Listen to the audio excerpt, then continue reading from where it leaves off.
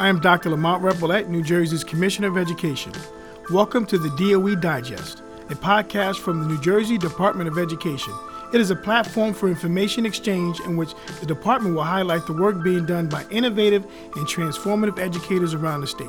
I have been working to redesign the Department of Education to what I call NJDOE 2.0. This podcast is one of the ways that we utilize our digital platform to help strengthen teaching, leading, and learning, and increase educational equity for the 1.4 million students across New Jersey. I hope you enjoyed today's topic. Hello and welcome to DOE Digest. I'm your host, Ken Bond. With the beginning of the school year upon us, it is so exciting to think about all of the future possibilities that may present themselves. As many teachers approach a school year, they're not only thinking about climate and culture for their students, but also for their own climate and culture as teachers and staff members.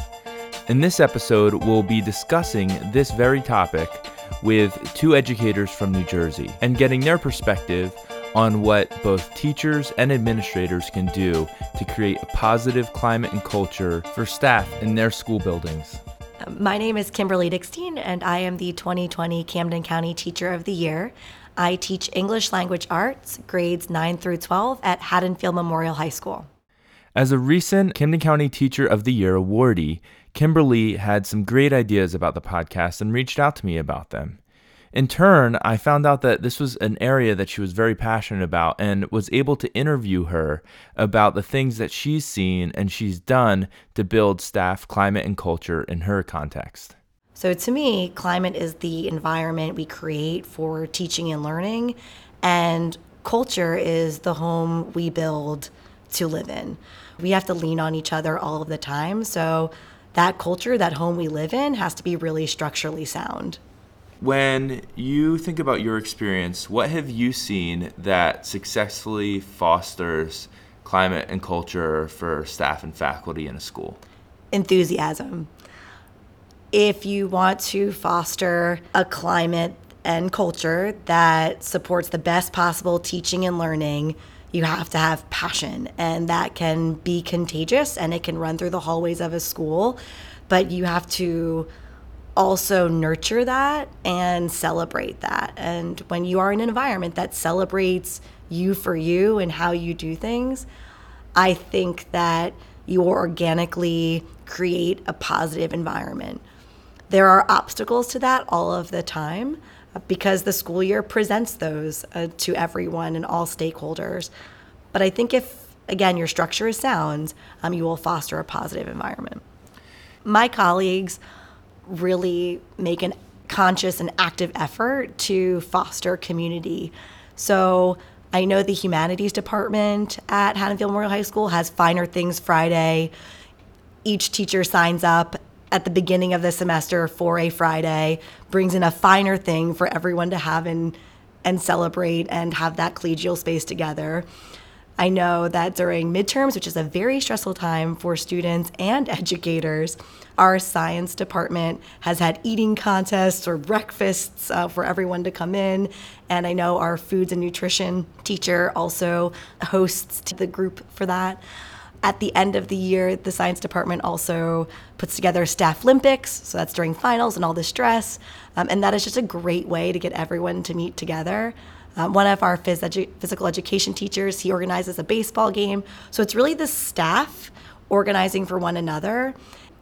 I feel part of a community. Like I remember, this is the culture that we've created for one another. And also including one another in our content area. So I teach a Shakespeare course and take my students on multiple field trips. And I think it's very important to engage teachers outside of my content area to be chaperones on those trips, to celebrate what we are doing in my classroom and share that. And that's another example of just building a culture of enthusiasm and passion. It can be easy to think just about the big things like celebrating milestones when it comes to building a culture where everyone feels that collegial bond. But it's also important to think about sweating the small stuff. In this next segment, Kimberly emphasizes the importance of this and how it really shifted her mindset to have a colleague come in and show her kindness in a very small but powerful and meaningful way. So I can think of examples where my colleagues have supported me, and I can tell those stories because they're mine to tell. So I know at the beginning of the last school year, I was struggling with just too much on my plate. And I think that's most teachers, too many times the default to yes. And my colleagues saw me struggling, and the next day I came in with a sign that said Kim, and it was in rainbow colors, and there was a beautiful note on the back, and she had her daughter draw this sign for my classroom. And I know this is something very small, but it mattered to me because it was my name. It was happy. She engaged her family in reminding me that I'm going to be okay. And I keep that sign right behind my desk even now, because we talk about building this home, right? And when you walk into your home, you have walls. We put things on our walls to remind us of a happy time, a place, the people in our life. And to me, we have to put things on our walls figuratively, meaning that we have to see each other and celebrate one another. So it might be a poster I put in my classroom, but it also could be a tweet. It could also be photocopies. It could also be a coffee on my desk in the morning. And I can think of, and I'm listing those examples because those are all things that my colleagues have done for me and I have done for my colleagues. It starts small, and we build our house piece by piece to make it a home. And that has happened for us because of that enthusiasm and passion for education. We tend to be islands, right? I just want to go to my room, right? I think kids go home, Mom, Dad, I just want to go to my room, right? That's our safe space. I think getting outside of your classroom and engaging as much as possible, whether it's standing in the hallway, going to places that sometimes have gotten a negative rap, like the teacher's room, can actually be a positive place. And that's where community starts, right? Convening together. And we should take ownership of those opportunities and make the most of them. That's a really organic way to create culture. Just be with people. I think we forget that, to be with our colleagues. And if we want to create culture and be really active about that, you should be intentional. You have to be willing to put in the work. It doesn't have to be a lot of work. It's as simple as on Twitter celebrating one another. I think online platforms too are a great place to celebrate one another. I think we forget that because we individually post about what's happening in our classrooms, celebrate that, and show our students that we lift each other up, show our community that we lift each other up. And I think that's contagious. You lift every voice on any platform, in real life or online, people are going to feel that, and they're going to want to be part of that culture. How can administrators partner with staff in this area? How can they think through what's happening in their school and, thinking about building those relationships to really increase climate and culture? Administrators have to be willing to play too. Participate in finer things. Be in the places where your teachers are, not in an observational capacity, but a participatory capacity. And again, I think that's organic. It's simple, and that's a great place to start. Don't tell people that we have this great culture of excellence. Be a part of it and play. I think that at all levels, we don't embrace play and joy as much as possible, and it can be difficult, but administrators can participate too. I don't think that there needs to be that barrier. Every school has a different organizational structure. So if you have curriculum leaders or if you have teacher leaders in your district, to collaborate with them to talk about what are the needs of each department. So at least that is established, that we're meeting needs, that you have a vision, but it's purposeful and you're meeting the goals of creating this culture. It shouldn't be something that worked at X school and now we're going to implement it at Y, because it's not always going to work. It has to be unique to your space. You have to know the needs and wants of your staff. Creating school climate and culture begins at the start of the school year, but you have an opportunity throughout the 180 days to shift and change and rebuild. But it does start from the beginning, so be thoughtful about it and continue to work toward nurturing that space. My next guest is someone who you'll see around the state and on Twitter talking about this issue. We were able to sit down and talk about how climate and culture impacts not just teachers, but also administrators, and how both need to work together to build the climate and culture of a school. My name is Paul O'Neill, and I'm a supervisor of instruction in Lacey Township at the Mill Pond Elementary School, where we service students that are pre-K and grades 5 and 6. How would you define climate and culture? What is climate and culture to you when it comes to teachers and administrators in a school or in a district? Such an important topic, and climate for me is the mood of the school, is what you feel when you walk into the school, whether you're somebody that works at the school or you're somebody that's visiting the school. And culture is how we do business, is how we live. What are our traditions and the everyday functioning of the school? As educators, many of us got into this field to help, to help make life better for students and to help students become their best selves. We're being asked to do so much, and the expectations for students and the expectations for teachers and administrators continues to grow, and sometimes that can be very frustrating.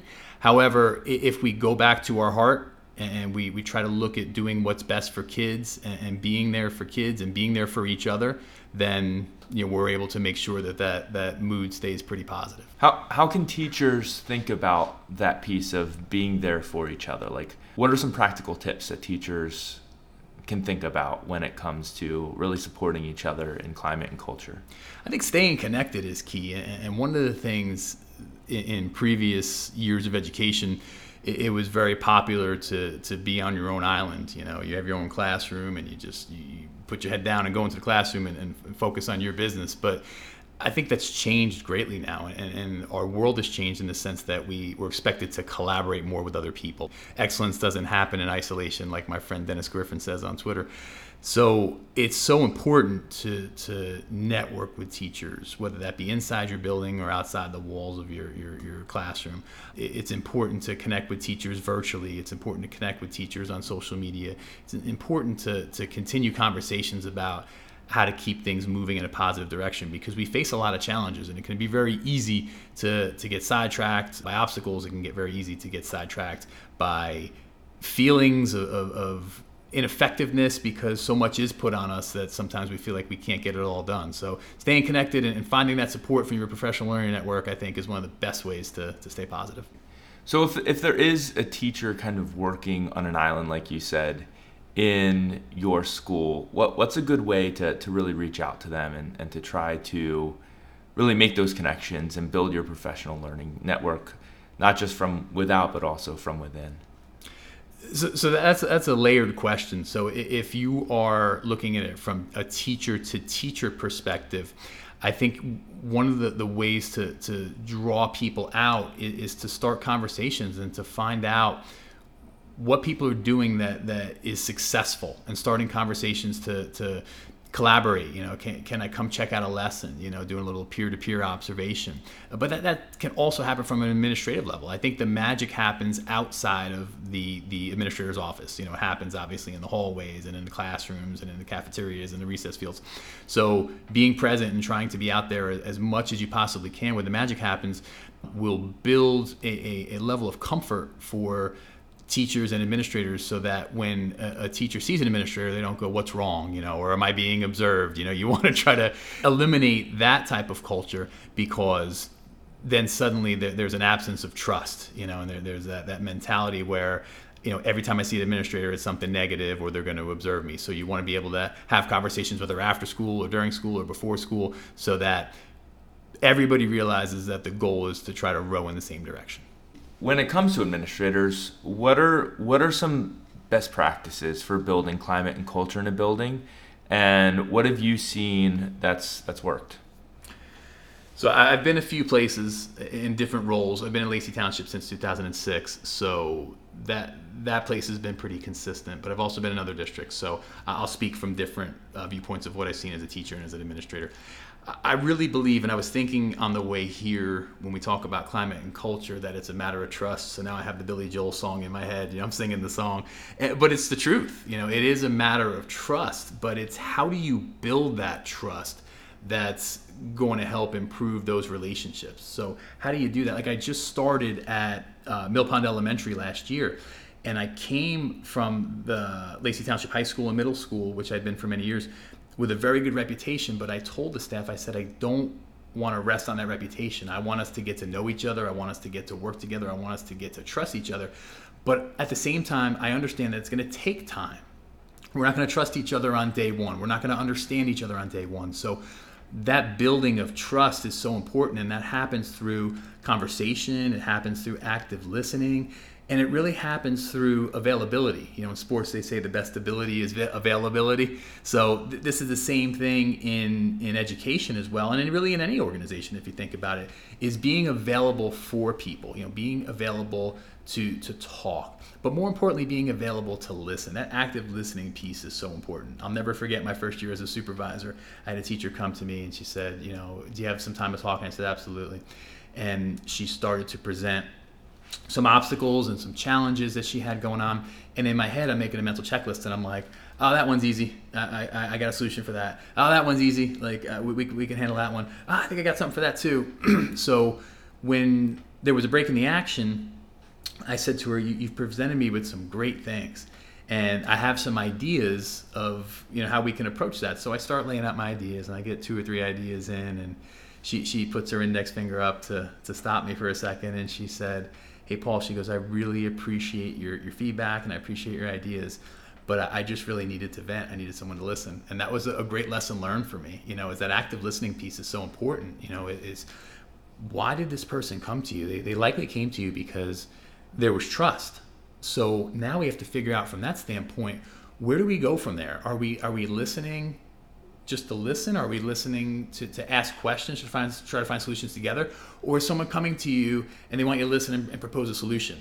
So I think understanding what your role is in it, but even more so, understanding the person and what their expectations are of you is really the most important piece. How do you scale that up from just, me talking to you to a group of teachers and administrators together going that same way? We're in a people business, and the most important part of that is that we have to remember that we're here to serve people. And one of the things that was important to me as a teacher and meant so much was when an administrator would come up to me and ask me how I was doing. That real meaningful, like, how are things, and let's talk about you, like, how has your week been, and do you have what great things do you have going on in your class, what obstacles do you have? When it really becomes that, and teachers realize that they're cared for and they're supported. More important than what you say, it's more about how you make people feel. It's the experience. And I think when people look back on an experience and they go, wow, I felt empowered. Wow, I felt heard. Wow, I felt included. Those are things that build such powerful climate and cultures in schools. And I've had a lot of success using that approach. When a teacher feels supported, they're going to really feel empowered to do great things and really feel empowered to step out on a ledge and maybe try something that they wouldn't have felt comfortable enough to try before. So one of the things I talk about, and Ken, you and I see each other a lot at ed camps, is I talk about administration supporting teachers to become stars in their roles. So what I mean by that is not everybody can be the football coach, the head football coach. There's one position for that. And not everybody can be the yearbook advisor or the advisor of SGA. Traditionally there's one position for that, and those positions, are held for long periods of time. Or maybe somebody's just not qualified or interested in that position. So as an administrator, I think it's really important to have these conversations with teachers to find out what lights your lamp. What are you so passionate about that you love to do? And maybe it's something that already exists, but maybe it's something that needs to be created. Again, going back to that create the culture you desire type of thing. And I emphasize being a star in your role because everybody has an opportunity to contribute to the climate and culture of the school community. And as leaders, when we can help people find that opportunity to be a star in their role, then we've really improved the climate and culture of our school community. We've built leaders. I always say leaders build leaders. We can't have enough leadership, and we all lead in different ways. Leadership isn't a title. It's not something that only administrators can be leaders. The teachers are leaders as well. And the teachers are our most important leaders because they're making many decisions and they're right there in the classrooms with the kids. So we have to have them feeling empowered. We have to have them feeling positive about the climate and culture. It's not always holding hands and singing songs. There are some negativity and negative things we have to deal with, but we have to focus on what can we control, letting go of what we can't control and putting that in its place, and then maximizing what we can control. Thank you for listening to today's episode, and from all of us at the New Jersey Department of Education, we hope that this is your best school year yet. As you gear up for the school year, we would love for you to join us on our third Tuesday Twitter chat at #NJEdPartners. This month, the chat will be on September 17th, 2019 at 8:30 p.m. Please join the department and colleagues from around the state in talking about how to integrate this essential topic into this upcoming school year. We look forward to continuing to connect and engage with you about educating the 1.4 million students around the state, and hope to talk to you on the #NJEdPartners third Tuesday Twitter chat. You can subscribe to the podcast channel for DOE Digest through your iPhone, in the Apple Podcast app, or wherever else you listen to podcasts, so that you can get new episodes when they are released. Also, please leave us a review through the Apple Podcast app on your iPhone. It is the best way to help new listeners find us. Neither the New Jersey Department of Education nor its officers, employees, or agents specifically endorse, recommend, or favor views expressed by those interviewed. Discussion of resources are not endorsements. Thanks so much for listening.